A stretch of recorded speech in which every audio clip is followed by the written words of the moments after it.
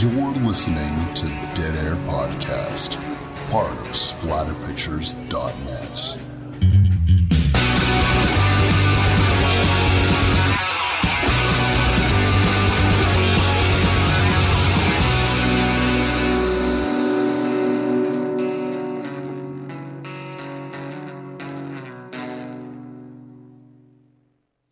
What's up, everybody? Wes, Dead Air Knife here with always. That's right. It is our disheveled, shriveled up, wrapped up fetus of a child. Typical Lydia.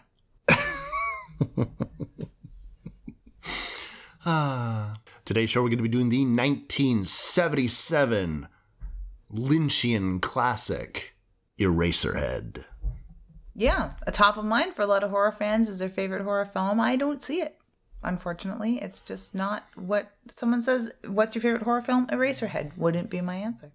No, probably not for me either. This film brought to us by a special request by our number one fan, Thomas. And when you guys give us a request, we just say okay. It's definitely true. And Thomas does have really good taste in horror. Mm-hmm. He's recommended a lot of real hits, and this is a great one that we needed to get to. And I'm glad that we've been kind of shoved along and sort of like made to do this.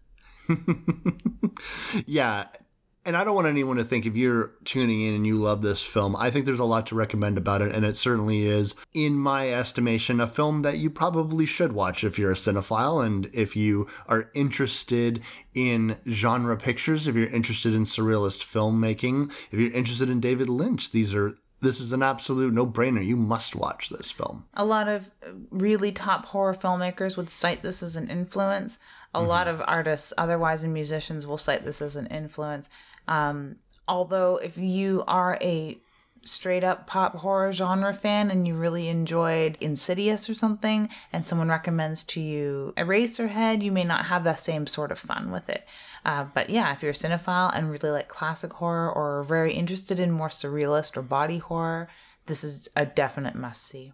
Mm-hmm. Absolutely. And I feel as though the legacy of Eraserhead, when you're sitting down to watch it, will loom a little bit larger than the actual experience itself. I feel when people get creeped out about this movie, there's definitely some unsettling things within it, but ultimately it's just strange. And that uneasiness can be what people will be satisfied from, just a general feeling of malaise and just unease, discomfort watching it. Mm-hmm. If you're prone to that, if you're not, you may just have a plain old good time and it doesn't strike you as horror or weird or absurd at all. Mm-hmm. But as our show branches out here and there about the types of films that we're going to be talking about, I think it actually makes perfect sense that we talk about Eraserhead. You know, while we were watching this film, we were talking about the fact that sometimes it doesn't feel like a horror movie at all, and sometimes it feels like something that maybe we shouldn't even be talking about at Dead Air Podcast, SplatterPictures.net.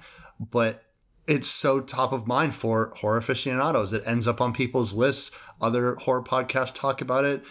Horror YouTubers talk about it. It is part of that midnight madness aspect of horror. You know, our local theater plays it. And it will get played in the same vein as Texas Chainsaw or anything else that here's our special midnight showing. We're doing Eraserhead. So it still occupies the same space in a lot of people's minds. When you say the legacy may loom larger, good alliteration there, a little less. It does. And that's the same could be said for something as classic as Nosferatu, where people nowadays who are fans of more modern pop horror may watch Nosferatu and be bored by it. I've heard that complaint many times. People who complain about the original Texas Chainsaw Massacre and say it's okay for what it was, but it's old. You know, that sort of shit. Yeah. It does occupy that same sort of space. And also, it reminds me a lot of films that aren't necessarily horror that rank among my most favorite horror films, like The Reflecting Skin, which isn't one tossed out by many horror fans as a favorite horror film. It doesn't necessarily ring as horror, and you sit someone down who's a horror fan to watch it, they might be confused. That and Beloved, starring Oprah Winfrey, which is probably the number one feminist and black horror film I've ever fucking seen. And it's amazing body horror. It's a possession. It's a ghost film. It's everything. It's a beautiful... It's an interesting book, but this is one case where the film outranks the book in my mind. It's a beautiful fucking horror film, but it's not a horror film. And a lot of people sat down to watch it would again be confused. So I could see you sitting down, a horror fan in front of Eraserhead, and them being just confused. Yeah. Especially if you're not really into interpretation. I'm of a mindset when it comes to film interpretation that if I'm not getting anything from it, I don't really try any harder. If I just feel like I'm getting a frank story about a ghost or a killer or whatever, I don't try to go into deeper meanings about things. And I think it's just because I never trained my brain to watch film in that way. Not even as a joke? No, not even really as a joke. You don't sit down and watch like Maniac Cop and try and find some like deep themes in there and what the political atmosphere was at the time and how that informed all that plate glass smashing? Watching a film like Maniac Cop, I definitely can see what the film is taking and twisting it, the idea of police brutality and that kind of thing. But no, for the most part, yeah. I don't really watch Maniac Cop and say, oh, this is so representative of man's inner struggle. Although Eraserhead kind of is. Eraserhead is a film that is undeniably symbolic, undeniable. And you can't look at it as a frank story. You can't. And anyone who would be watching a film like this or Tetsuo, which is a film that we've covered earlier in our run. And fans of Tetsuo who haven't seen Eraserhead will really enjoy it. Absolutely. Yeah. Absolutely. They occupy the same space. Yeah. Every frame that you're watching of Eraserhead, you know that what you're watching is not what you're watching. And so you start learning as the movie progresses to look past what's David Lynch's filming and start talking about what David Lynch is trying to say. And I think that if anyone was going to be interested in film studies or armchair philosophy, film interpretation, this is a wonderful film to get you into that headspace, to teach you how to see the forest for more than the trees. And if you don't get it, there's much writing, many YouTube videos, a lot of people discussing this film and have since its inception. So if you watch it and you don't get it and you're lost, there's lots of help to be had. So you can definitely dip your toe into the giant pool and the giant weird murky fucking pool that is film interpretation. Yeah. It's also really fun to go into it without any of those preconceived notions and experience it for what you will and take away from it what you want. It's really open to that as well. Or just marvel at some of the scenes that maybe don't have much deeper meaning, like him steaming one of his socks on the radiator. It's my favorite scene. I can just imagine that horrible smell of a workaday sock filling the air. He stepped in a dirty old mud puddle. That may or may not have been full of sperm. Another one of my favorite scenes in this has the song In Heaven, sung by the girl in the radiator. And it's a cute little, short little song, but I was introduced to covers of that song. There's quite a few covers of that song, but Jay Retard does a cover of that song, and it's probably the prettiest song Jay Retard ever did, who's more famous for like a really garage punk sort of thing. But in one of his final albums, Blood Visions, he covers In Heaven, of all fucking things. But it just shows that giant spread of the influence of Lynch in this particular film. Music's been on my mind aside from watching this, and I was looking forward to watching this as soon as it was suggested to us, to see the Radiator Girl sing In Heaven. That's like one of my favorite things about this whole movie. But yeah, on an offshoot, Scary Tales 3 is out. I know I mentioned it a couple episodes ago, but Patron Saint of Plagues has Scary Tales 3 out. We've been listening to it and we really enjoy it, so I think you should check it out too at patronsaintofplagues.bandcamp.com. But what got me onto the Bandcamp again lately was some childhood friends of mine have released a song called Canadian Idol, and not Idol I-D-O-L, but Idol I-D-Y-L, which is a word that enters a lot of my reading up about hillbilly horror and stuff like that. So those that have read a lot about hillbilly horror would be more familiar with the term idol as in idyllic. But Canadian Idol, it's sung by Pauline Wilson, who was a friend of the family because the Wilsons had come over here 36 years ago from the UK, and their children, Ben and Matt. Ben was about my age, so our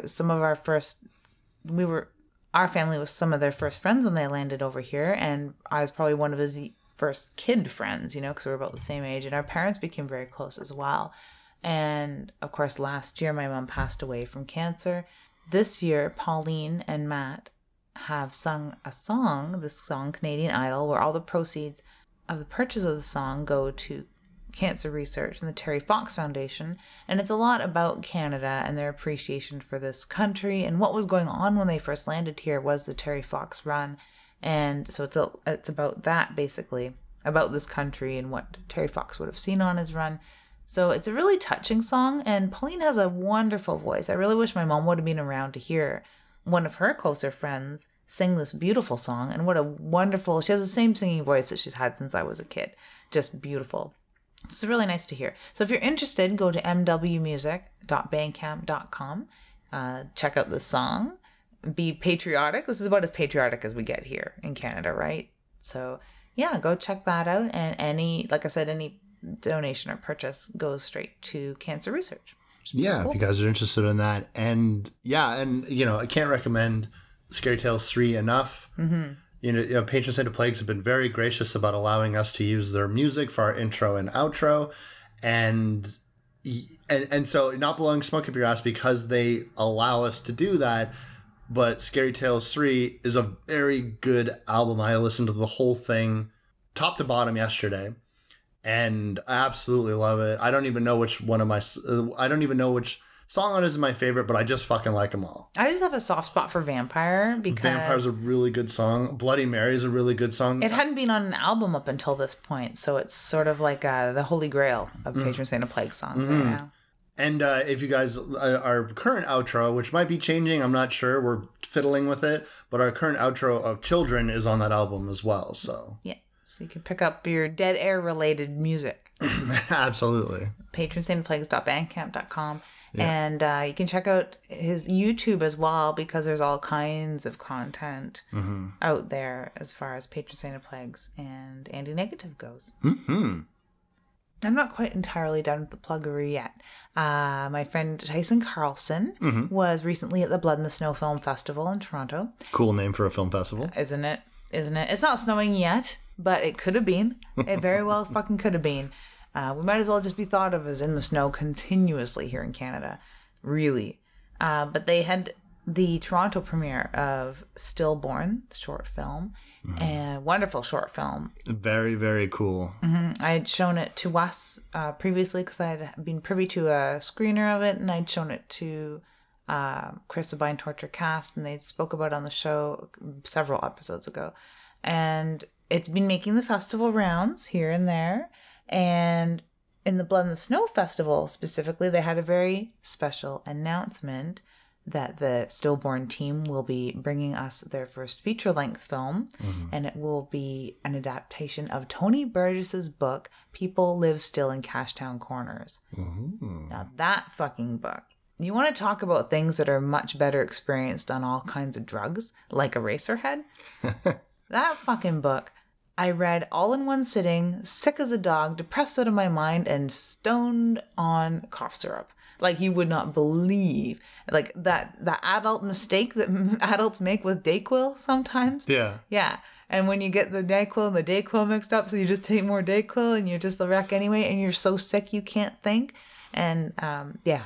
I have chronic bronchitis, so it was one of those where I'm, like, teetering on the edge of pneumonia and sick with, like, probably 3 or 4 other flus. I don't know what the fuck was going on. My head was a fucking mess. And I read, in about 2 hours, the entirety of People Live Still in Cashtown Corners. And it's a fucking surreal nightmare, that book as well. It's a serial killer story, basically. Very, very graphic, very, very scary, very, very, very, very untoward. and it messes with your head on a good day. And to read that entire book all in one sitting, sick as a dog and stoned on some substance, was a real trip. Thank you, Mr. Burgess. People who have watched Pontypool might be familiar with Tony Burgess. So I am so pleased, because I'd said when I reviewed the book for Typical Books on my YouTube channel, I'd love to see this adapted as a film, but I cannot envision it. I don't know how to approach this material. And then when me and Tyson got talking and he's chosen to do this film, I thought it's a no-brainer. This is the only filmmaker I can really envision being able to bring this to the screen properly. So I'm so fucking excited. Yeah, absolutely. And I think that if the work that he does and his team do that they did on Stillborn, I think we're in good hands here. I think that it's going to be something really, really cool, because Stillborn is amazing. It's a short little story, creepy as fuck, really leaves you thinking. Shot impeccably. Yeah. It's a very, very beautiful story, and it's a very, very creepy story, and it's just acted and shot just quite wonderfully. I really enjoy that short film. I hope to see it on a streamer. Like Shudder is doing shorts and stuff now, which is super cool. For like Vimeo does short films as well, but as far as a streamer presenting short films, if Netflix showed shorts, I think it would be a real boon to filmmakers, but they don't, so whatever. But Shudder does. So I hope that people will be able to see it in the future, or who knows if it'll be an extra when People Live Still in Cashtown Corners ends up out in the masses and available. That'd be a cool little bonus. Put that on your DVD when you release it. Fuck yeah, do that. Yeah, I think that'd be cool. But who knows if it'll be available sometime before then. Once it's done its festival circuit, we'll see. I just hope people are able to see it sometime in the future, because it's really, really worth it. And it'll give you it'll whet your appetite for the upcoming Villain Media Tony Burgess extravaganza. But speaking of books, Lynch cites Nikolai Gogol's work as an influence for Eraserhead. And watching Eraserhead, I'm like, okay, Russian surrealist fiction philosophy, I can see how that fits.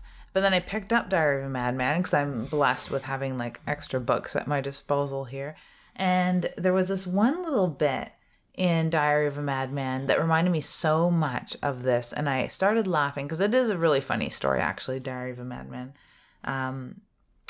I confess I felt deeply troubled when I considered how unusually delicate and insubstantial the moon is.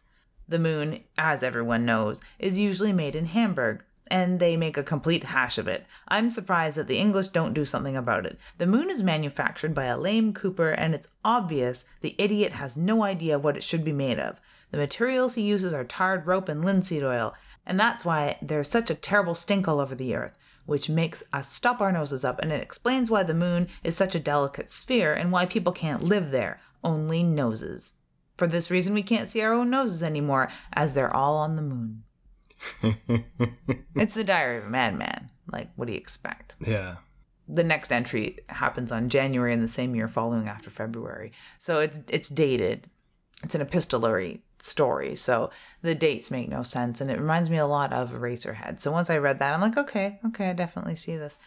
Gogol himself, and Diary of a Madman specifically, has been described as the essential absurdity and tragedy of life, where dream and reality merge so that we have no means of distinguishing what is true from the illusory, what has value and what is worthless. This is Gogol's vision of the world, and in Diary are voiced many of the author's own thwarted desires and obsessions. A Soviet critic has written, no other story of Gogol's is packed with comedy as the Diary of a Madman, and yet this is a tragedy, which is sort of like Eraserhead. There's things domestically you'll pick out that are very comedic. We did actually laugh quite a bit and make fun of human life entirely. Like we do. Yeah, but it is a dark, absurdist tragedy, by and large. Really similar to Gogol's work, which made me want to finish reading some of the selected stories of Nikolai Gogol. But that makes it seem like so much more brainy than it needs to be, right? Because this is a horror movie suggested by horror fans. It's basically a body horror film, and it's a dark absurdist horror film. So we gotta like make it not so brainy. When was the first time that you were ever subject to Eraserhead? When was the first time it crossed your path? My first encounter with this film is first seeing images of it, or an image, that same image that we've all seen. That shot of Henry looking kind of confused or frustrated with all that dust floating around him. It was on a t-shirt, and underneath the t-shirt it said Eraserhead on it. And that was my first encounter. My second encounter with the film, where, you know, the first time that you hear mention of something and it just falls out of your brain, and then what really brings it back to the fact that you know, oh no, I know this information. It's not something that I've forgotten. Yeah, it takes like 3 mentions or so, and then it starts to stick. So the second mention I ever got about it was the fact that, for those of you who don't know, I know Lydia knows this, but my father handled the books. He was an accountant. He did a lot of stuff for businesses around town. That included the Mayfair Theater. And he was friends with the dude that ran the place named Dave. Dave in his office had this picture of the Mayfair Theater that somebody had taken. And it was just, here's the theater. And on the marquee of the Mayfair was Eraserhead. So every time I saw this photo, I would always see the marquee of Eraserhead. And so it always stayed fairly top of mind. Years later, when my father died and Dave no longer was going to be managing the Mayfair Theater, I remember him cleaning out his office, and my mother called me and had asked, oh, you know, there's this photo of the Mayfair Theater. Do you want it? And I said, oh, yeah, absolutely. I thought I knew which photo it was, but I wasn't exactly sure which photo. And sure enough, when it came, and it came in this beautiful old frame, and here's the photo. And yeah, sure enough, it was that picture with the marquee of Eraserhead on it. It's kind of like a famous photo, too, because once you mentioned that, I was like, I know exactly what photo. I've never seen this photo that you own, but I've seen copies of this photo. They've used it quite a lot for promotion. So that's really fucking cool that you have this, like, mid-century modern bit of memorabilia from Ottawa and the Mayfair itself. And it's crazy because until you mentioned that that's a kind of a famous photo, it never dawned on me that it was just a photo of the Mayfair Theater that I have, right? It doesn't really strike me as something overly significant, aside from the fact that it's significant to me, because my memories of the Mayfair Theater are really important to me, and my father's connection to that place, and the fact that I have a deep connection to that place. And so I wanted the photo because I always saw it hanging there. Right, so it's probably being so popularized because it says Eraserhead on it. Yeah. Aside from Jay Retard being a musician that's influenced by that song, my first connection to Eraserhead, the first time I ever heard it mentioned, was in the Dead Kennedys song "Too Drunk to Fuck," and the portion of the song goes a little like this: "I like your stories. I love your gun. Shooting out truck tires sounds like loads and loads of fun. But in my room, wish you were dead. You bawl like the baby in Eraserhead. Too drunk to fuck. Too drunk to fuck. Too drunk. To fuck. It's all I need right now. Too drunk to fuck." So hearing that, I was like, what baby in Eraserhead? What are you talking about? And flipped open a book because the internet didn't fucking exist when this album came out. You like go to a library, go through the Dewey Decimal System, maybe traverse some microfiche. No, I think I probably cracked open like top films of the last 100 years book kind of thing. Oh, that's less fun. Yeah, I didn't need to pull out the microfiche to access Eraserhead thanks to Dead Kennedys lyrics. But that was my first introduction to Eraserhead. That's where I started following, like, that's when I got interested in Lynch films, actually. And it wasn't long after that people got all tied up in a knot over Twin Peaks. So then I became an actual bona fide Lynch fan at that point. Yeah, I was familiar with Twin Peaks before I even realized that this David Lynch character had anything to do with this film called Eraserhead. Because, again, even though I was vaguely aware of this film, I had not watched it. I remember watching the whole thing on YouTube. That's where I first saw it. So we're talking years later, when I was in college, and it started to become important to me that I was knocking out those very famous films. I really wanted to tackle it, and I eventually got to it, and I watched it. And I sort of scratched my head and said, wow, this is fucking weird. And I don't know if I really like it. But it got shuffled away. And so I'm glad that we had an opportunity to revisit it now. But what was your knee-jerk interpretation or reaction to the first time you saw Eraserhead? Because I'll be honest with you, the first time I ever watched it, I just was kind of confused. I didn't really know what to make of it. And it wasn't until really sitting on it for a little while, thinking about it afterwards, that I started to piece together. And now watching it this time, I found it a much more coherent story than I even remembered. I was really bored the first time I watched it. Mm-hmm. Very, very bored. And I wouldn't say the story was incoherent the first time I watched it, but within moments I was like, oh, this is one of those art films where I'm going to have to turn my brain right the fuck on, or turn it right the fuck off, which is probably why a lot of people suggest, and you can't visit a forum where people discussing this movie without somebody saying, watch it stoned, which I think, drugs and alcohol are not performance enhancing materials. Like, I can't see you getting any more out of this film stoned or drunk. Like, I think it would actually be even more boring and more confusing. So I can't recommend that personally. Not that I have anything against drugs or alcohol, obviously. Because I do recommend reading Tony Burgess stories with a head full of fucking cough syrup. Yeah, but it comes from this weird headspace that a lot of people who I find don't do recreational drugs all that often usually say things like, oh yeah, they were on drugs when they made this, or you should take drugs while you watch this. It comes from this weird headspace that people believe that if you take drugs, you can do something that you couldn't do before. which makes no sense. Yeah, I was like, drugs certainly make you less inhibited. Weed, for example, makes you less inhibited and relaxes you and can give you kind of a hazy perception, or might make you more interested in having existential thoughts. I suppose it would be performance enhancing when it comes to alphabetizing an entire library. Yeah. Yes. But it's not going to have that. It doesn't work the other direction. Yeah. You know what I mean? When you're watching the film, you're not going to become more creative, thus be able to understand the creativity being presented to you. Yeah. Which a lot of the time, most of the time, probably, let's just be an asshole and say all of the time, these things aren't created in a drug-fueled frenzy. No, not normally. And when they are, when sometimes when people say things that are, I was so whacked out when I made this, Stephen King. Like Cujo. Well, you can't tell. You can't really tell that he would be so fucked up that when he was writing that, and then later becomes a film, or in Maximum Overdrive, by his own admission, he was like whacked out on blow when he was making it. So I think what I'm trying to say is what you were just saying. Drugs is not a magic pill in which you can't do something and then you can.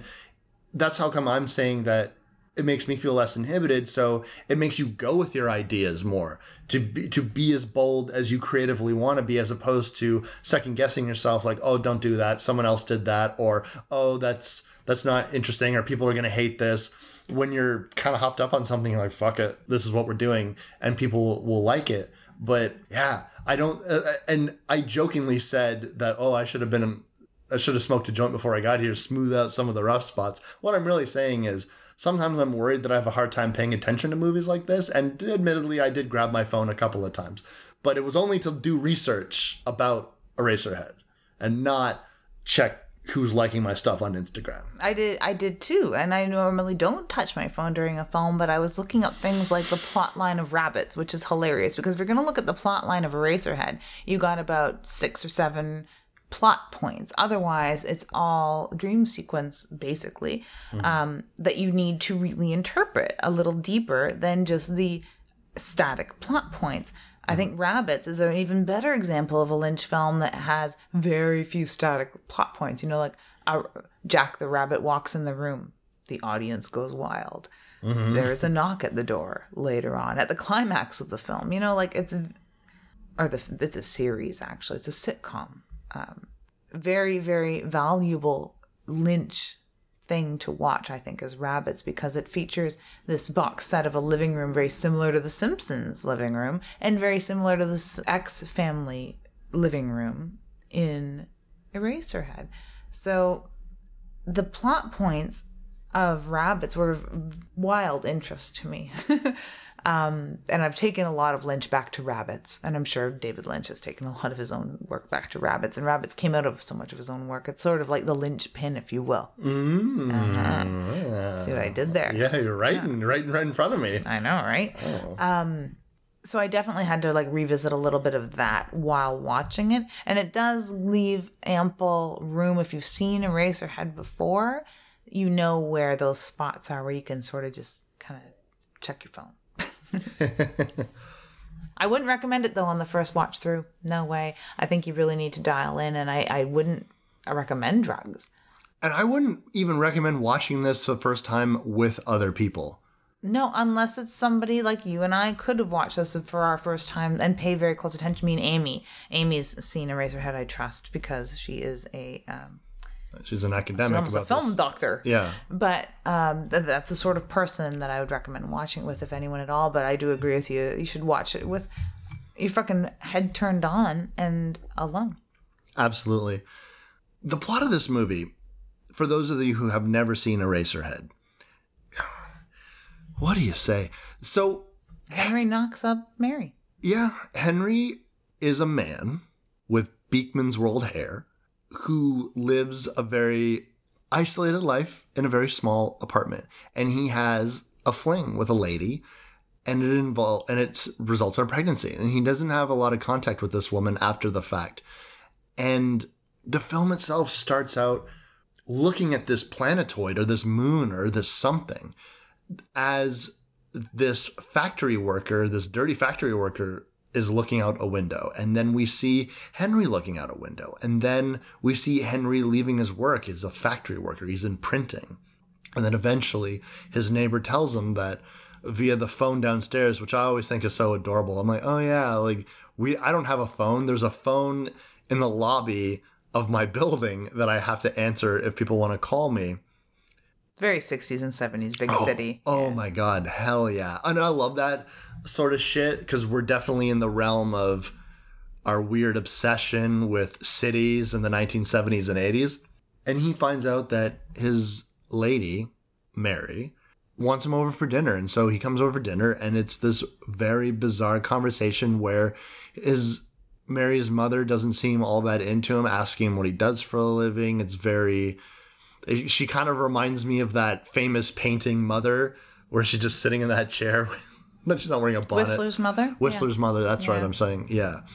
And... she does kind of, you're totally right. Yeah. Minus the bonnet. Yeah. Minus the bonnet and minus the necking that's going to happen in a minute, which is a little hot. Do you think? Oh, yeah. Okay. And then she meets her father, and they have a chicken dinner. And the way I'm describing this is so boring, I know. But what you have to understand is everyone is acting so strange. People are having outbursts that no one are acknowledging.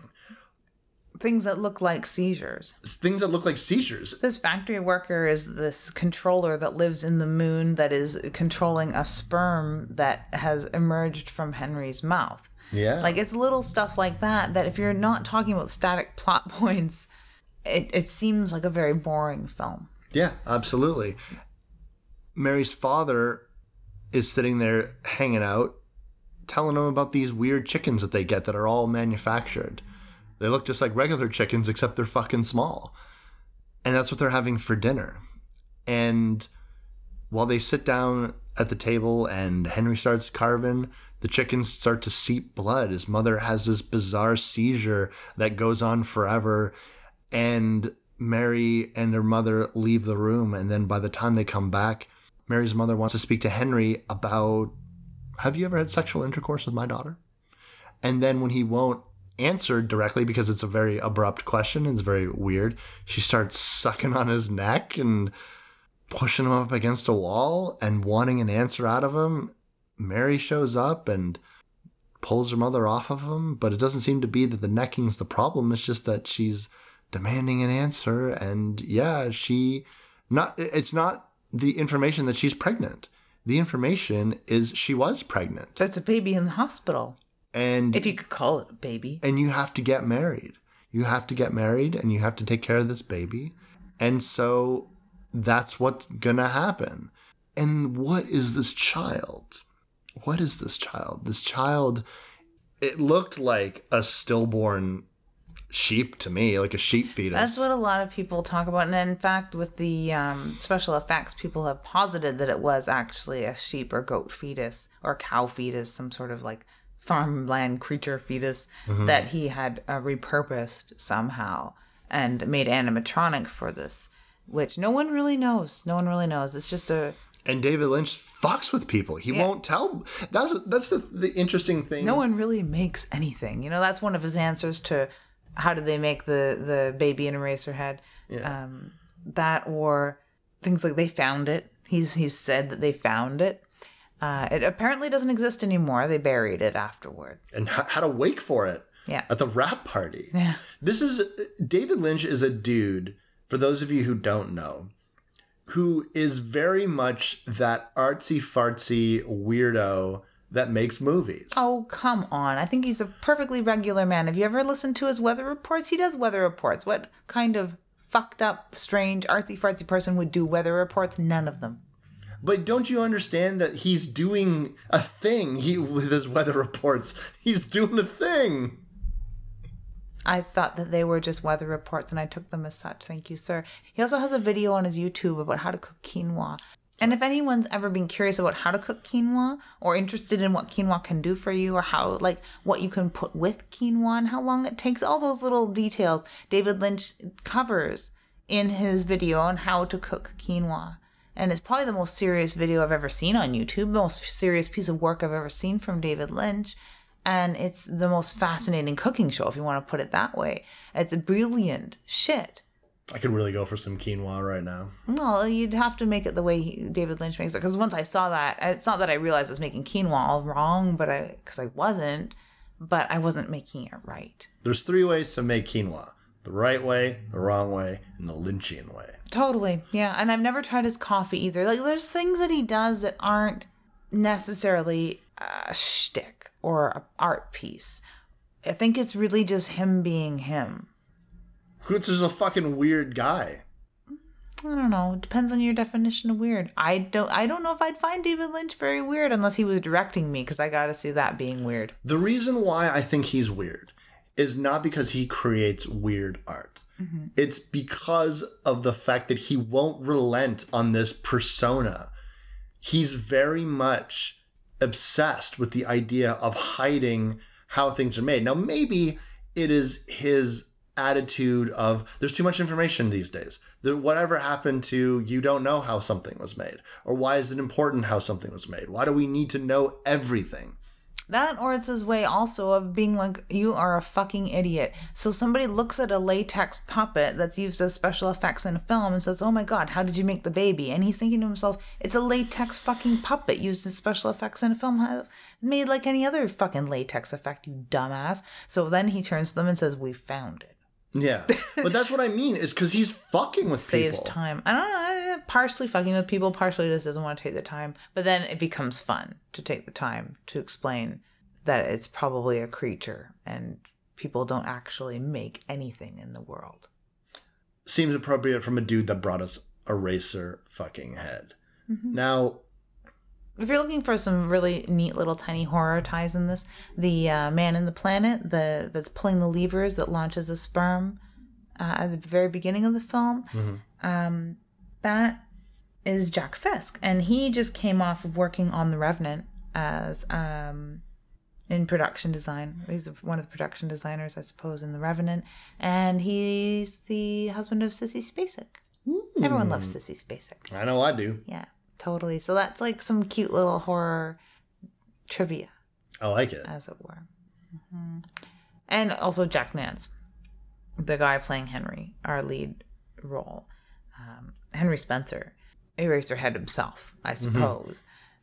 Mm-hmm. He's been on a lot of Lynch's work, for sure, and most notably Twin Peaks. Mm-hmm. And where he plays Pete Martell. And one of my favorite lines in the entire Twin Peaks franchise is when they first discover the body of Laura Palmer, and he's explaining that they found her wrapped in plastic. It's like the number one most amazing line in all of film, in my mind. Because is a quotable thing that no one really gets when I say it, and it runs across my mind quite often. You wrap anything in plastic, and I'm thinking of Pete Martell. Basically Jack Nance, who looks like a really young Tim Robbins in this. Yeah. Yeah. Yeah, he really, really, really does. Mm-hmm. Really captivating performance. Him and the baby, whatever the fuck it is. And I don't remember, like, was it Born wrapped in the fucking gauze? So you don't know. The first time we see this is where Mary is tending to this creature, this child, this baby, whatever you want to call it, this little dose of movie magic. This little tiny shrieking enigma. Wrapped in this swaddling cloth. A lot like Prince Radiant from Todd Browning's Freaks. Yeah, absolutely. Now, but we're not going to see this thing light a cigarette on its own. Damn. But what we are going to see is this thing wailing.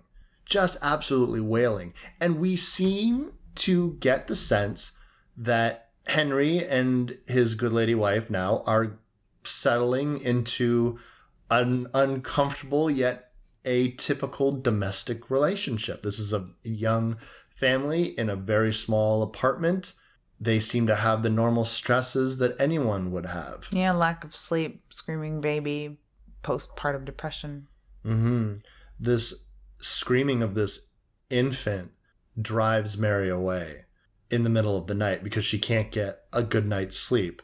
And that's not abnormal. And I really, I would probably recommend that people who have been dumb enough to have children, that if they're getting stressed out to that point and they're taking things out on other people and they can't think right at work because they're up all night with this baby, fucking take a break. There's probably two of you, or there's somebody else that can take care of the baby. You need to take time for your fucking self. Oh my God.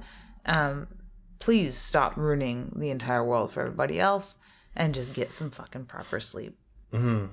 And she has the right idea, I think. Yeah. Tally ho, see you later, buddy.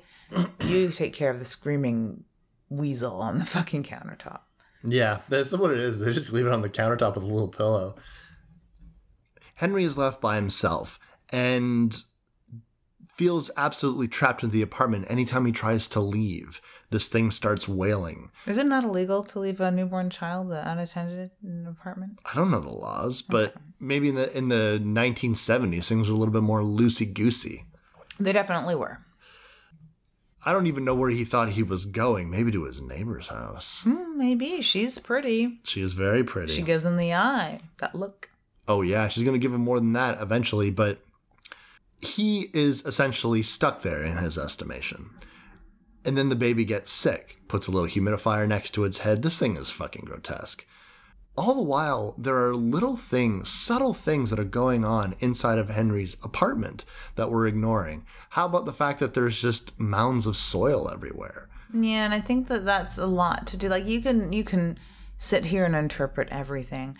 A lot to do with the larger theme I get from this. A lot of people look at larger themes of human relationships and sexual relationships and reproduction and things like that, and the family unit and things like that, and men's sexuality. There's a lot of like big themes like that are woven into this, but I really think it's a larger study on depression and the things that can go on around you that you don't notice when you're that depressed, or it might as well be this fucked up and you wouldn't notice because you're depressed and you really do not give a fucking shit, and all the stuff on your shelves might as well be piles of dirt because doesn't matter, and the things that are there are basically piles of dirt anyway. So there's a lot of really weird things like that, like the piles of dirt surrounding his radiator, the piles of dirt on every bookshelf. Even Mary's parents' house has elements like that too, which is just fucking strange, but I'm very at home with it. So like you said that we hadn't mentioned it, we've ignored these things partially, and they're kind of ignorable too. They are ignorable, but it does speak largely to, I think, Henry's psychosis. Either he's looking at material possessions as basically dirt, or it could be another interpretation of the fact that Henry himself might view any sort of dust or dirt or grime or whatever as, if you have a little dust on the table, in his estimation, you have a giant pile of fucking dirt and manure all over the place. It's the idea of, oh, I'm single and I'm in a messy apartment. So the mess is put into a very literal term of just dirt everywhere. And this baby is an absolutely normal baby, a bouncing bundle of joy that cries once in a while like babies tend to do, but this is what he's seeing. This fucking mewling insectoid / fetus looking alien creature. Yeah.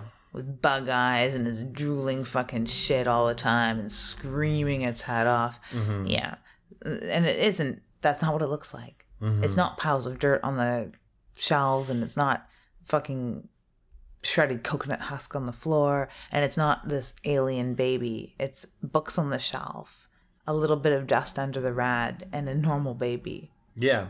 Yeah. When he's also distracted, supremely distracted, while Mary's still present, we see a little glimpse of the radiator. The radiator glows. There's something there, but it goes away, and we don't see it again, this whatever it is, until after he has a little affair, a little tryst with the lady across the way, who, even after his wife had left in a huff and doesn't really seem like she wants to even come back, he ends up sleeping with her. And again, it's a very surrealist moment in which they're in the bed that is all indented, full of liquid. I get that. How is that surreal? I don't. What the fuck? Well, sex is a very messy, liquidy, gooey business. I hear. I can't wait till it happens to me for the first time. But from what I understand, the books that I read, the textbooks, that it can be a very slippery, gooey, messy situation. Every bed turns into a cauldron of sperm. Yeah, you're basically sitting in a cistern of sperm.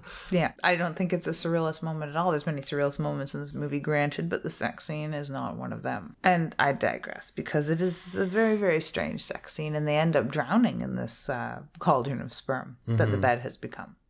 Yeah.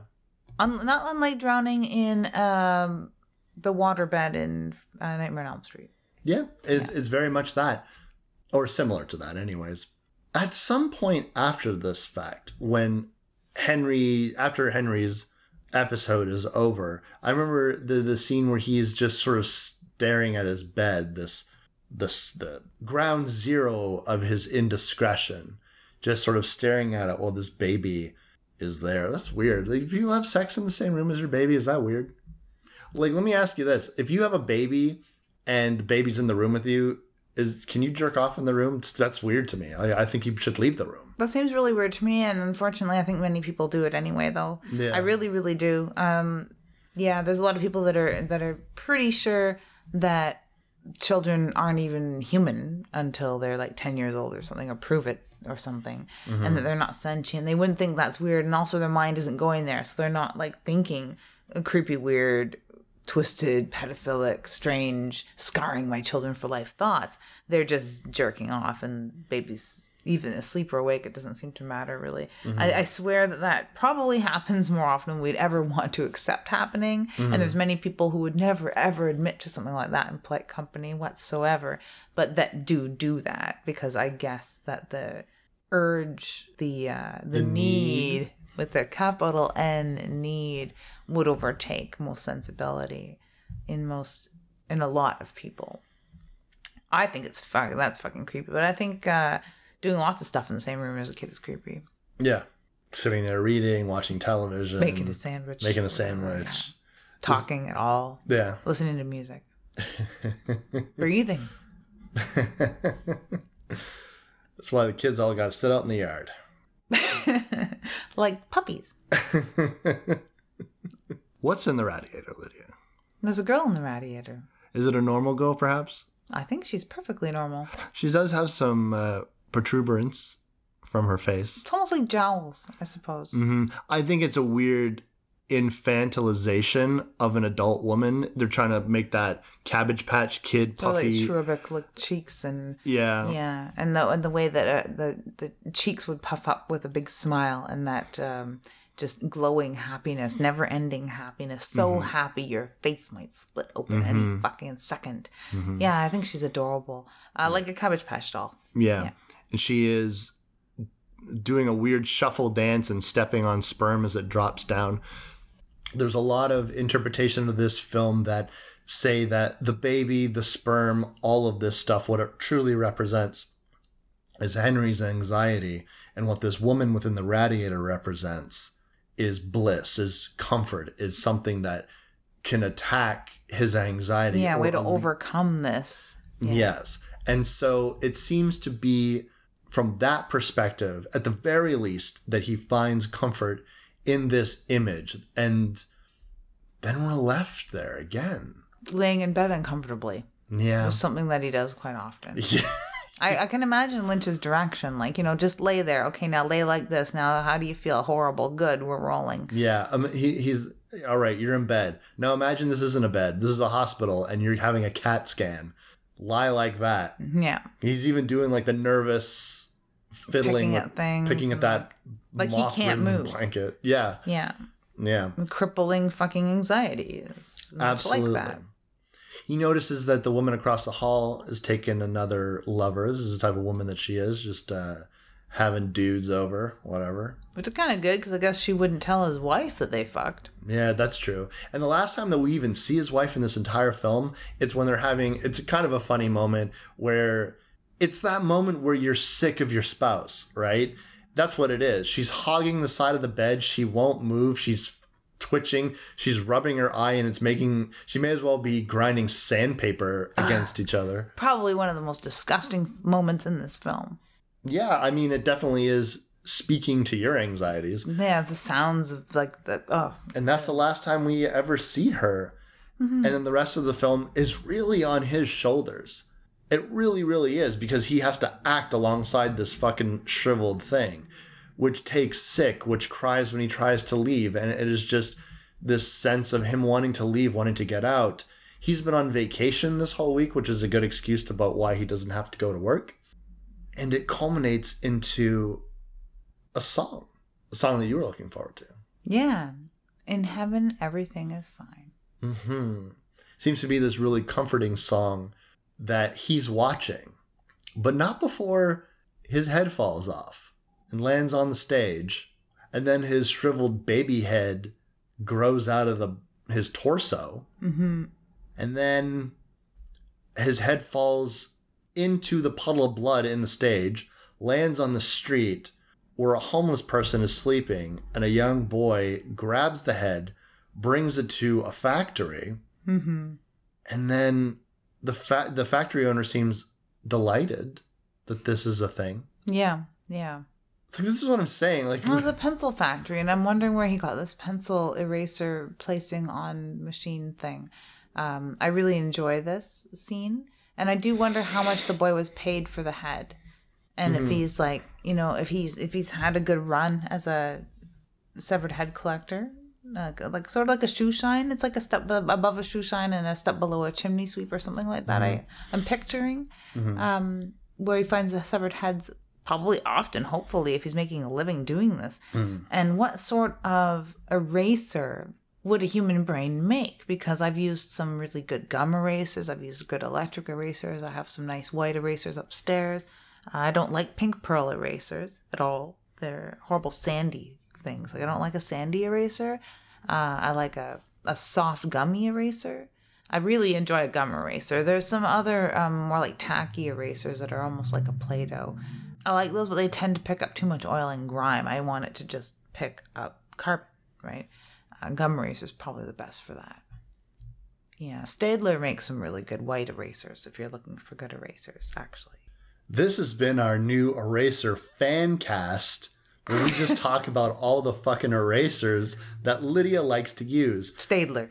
I really recommend. I've thought about it. I really have to say Staedtler makes the best erasers. What do you think it means?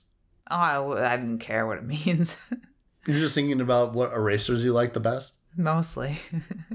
What do I think it means? This scene is like a cleanse palette to bring us into the next scene. It's something to be said that he has a head full of nothing, that this is ground zero and resetting and restarting all over again. Mm-hmm. You'd have to ask David Lynch, and you think you're going to get a straight answer out of him, and I'll bet you he would agree with me on the Staedtlers. When Henry looks out his window again, he sees an attack that's happening. And I didn't look too closely. And I've never looked too closely because, like, when we were watching this and the attack was happening, you're like, oh, well, that's probably... That's probably fine. That's probably fine. It's probably fine. And that's sort of my attitude about this scene, too, because that's Henry's attitude about this scene. He looks out and sees people fighting and thinks that's probably fine and goes back to what he's doing. Is it the homeless guy beating up on the kid?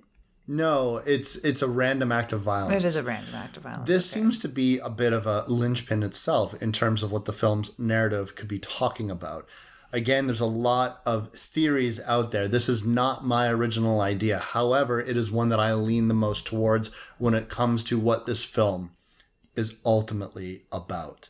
Because of the fact that you're going out of Henry's wistfully looking out of his window numerous times throughout this film. And the fact that this scene when he's looking at the attack is a mirrored scene from the first time that we see Henry. And again, that factory worker looking in the moon, that lives on the moon, also is involved in this scene as well. And then this scene happens with the death of this weird baby, which we're going to talk about soon, because holy fuck. Yeah. But it is posited by people smarter than I am that this random acts of violence is not happening in the real time. This random act of violence is what he has seen in the first place that has caused crippling anxiety, the fear of living in this city. And the baby itself is not real. What the baby is his mind creating an excuse to stay indoors because he's so afraid to leave the house. Mm-hmm. And every time he tries to leave his house, this crippling anxiety cries to him, brings him back in, or this crippling anxiety is sick and needs his care. And so the ending of the film, in some interpretations, is very positive because even though you look at it as him cutting the bandages off of this baby that it's been swaddled in this entire time, and you realize it starts making this horrible fucking utterance as you're cutting through it. I like that right before it's laughing at him. Yeah. And that's probably my favorite sound that this baby makes. The laughing is, and it is mocking him. It does mock him. As he cuts it open to reveal what's under the bandages, it turns out that the bandages aren't bandages, but it's fucking body. Yeah, it has no skin at all. The bandages are holding in all of its organs. And then when you see what it could be, this thing's heart and lungs. Or chicken dinner, he stabs it with the scissors. Mm-hmm. And then this thing erupts in blood and convulsions.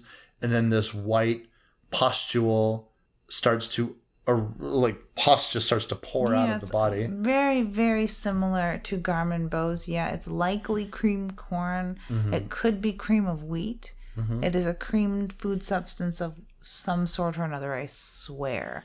Or sperm, but like curdled sperm. And then the head of this thing, as it just erupts in blood and gore and gross, the head starts to elongate and try to separate itself from the body. And then it becomes this big fucking thing within his room that flips around. And then when it vanishes, he's now in this white space with this woman, Bliss, in the radiator, that gives him a big reassuring hug.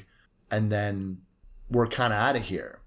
Again, him conquering his own anxiety. This is just one interpretation. There's a lot of interpretations about this film being the anxieties and fears around being a father and early parenthood. Or just sex is violence entirely. Exactly. And he even could have violated his wife in bed if she hadn't violated him. Who knows when he's finding his nocturnal emissions, as it were. Like, if that's what those giant sperms he was pulling out of the bed and throwing against the wall were.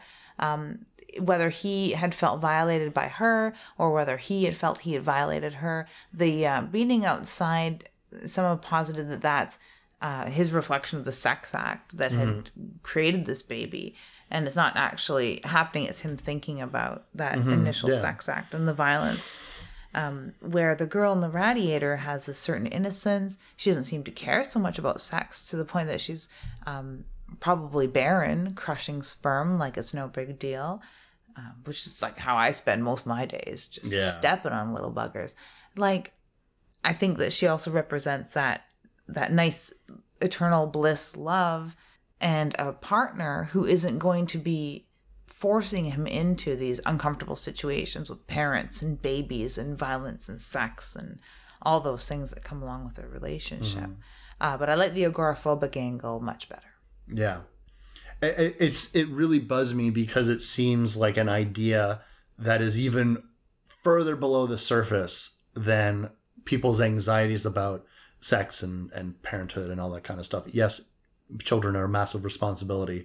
Yes, sex comes with it all kinds of problems. And yes, we can sometimes feel forced into domestic roles that we're fearful of. All because you wanted to get laid. All because you want to get laid. But the idea of this agoraphobic angle is very fascinating to me. And it's the one that I think, yeah, okay, I understand, because it does all kind of click. However, David Lynch himself has said that nobody has gotten it, as far as he's saying. Now, there's an aspect of my brain that is saying, you're just saying that because you want people to keep trying to think about it, as opposed to being, oh, that's what it's about, and then moving on. That's because that's exactly what would happen. The second he says 100% this is what Eraserhead is about, he knows people stop talking about Eraserhead. But if he's just like, oh, no one's really gotten it, then people just keep thinking about it.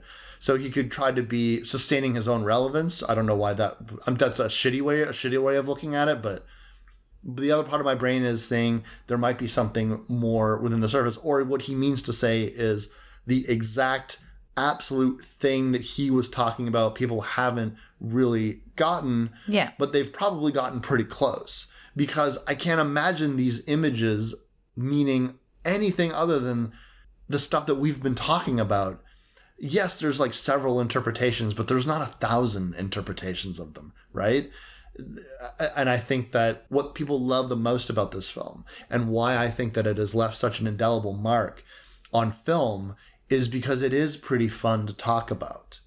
More fun than I would honestly say watching it. Yeah, I don't know. I have a lot of fun watching it and thinking about it all by myself. That is to say, not much fun at all, because I do still find it kind of a sleeper. It's interesting, yeah. There's far more interesting films. It's not that gory, really. There's far more gory films. I think that when you're talking about the death of this child, that is hands down the goriest thing that you're going to see in this film. I mean, yes, there's blood and shit coming out when Henry's head pops off and whatever. It's almost too weird to be scary, though. It's almost too weird to be gory. That's the thing, because you're spending more time scratching your head about it. It is a really interesting watch, and if anything, if you're in that mindset, you're feeling kind of low and quiet and want something on in the background where your mind can drift elsewhere, and maybe that's what it takes to interpret this film properly, is not paying attention to it at all. I find Rabbits is a lot like that too. Inland Empire is a lot like that, and Mulholland Drive somewhat. As he gets more mainstream, you have to pay a little closer attention and don't bother interpreting and take it sort of more at face value, I think.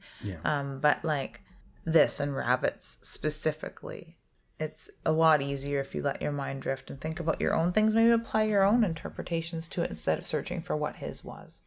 Or focusing more on how this film makes you feel, as opposed to trying to directly interpret what it means. If you feel uncomfortable, confused, isolated, and while you watch this film, then ultimately you're drawing on your own life and what these images represent for you. That and that's what's evoking the emotions. Things reminding you of like, oh man, I feel so trapped in my apartment sometimes I have nothing to do. Or, oh man, I'm a new father, I'm a new mother, and oh my God, the anxieties of a children, I've been there. Or, oh my God, meeting someone's parents that you're in a relationship with, that's the fucking worst for me. Or all that dirt on my bookshelf. All my dirt on my bookshelf.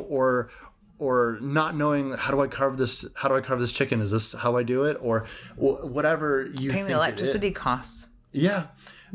Everything, anything.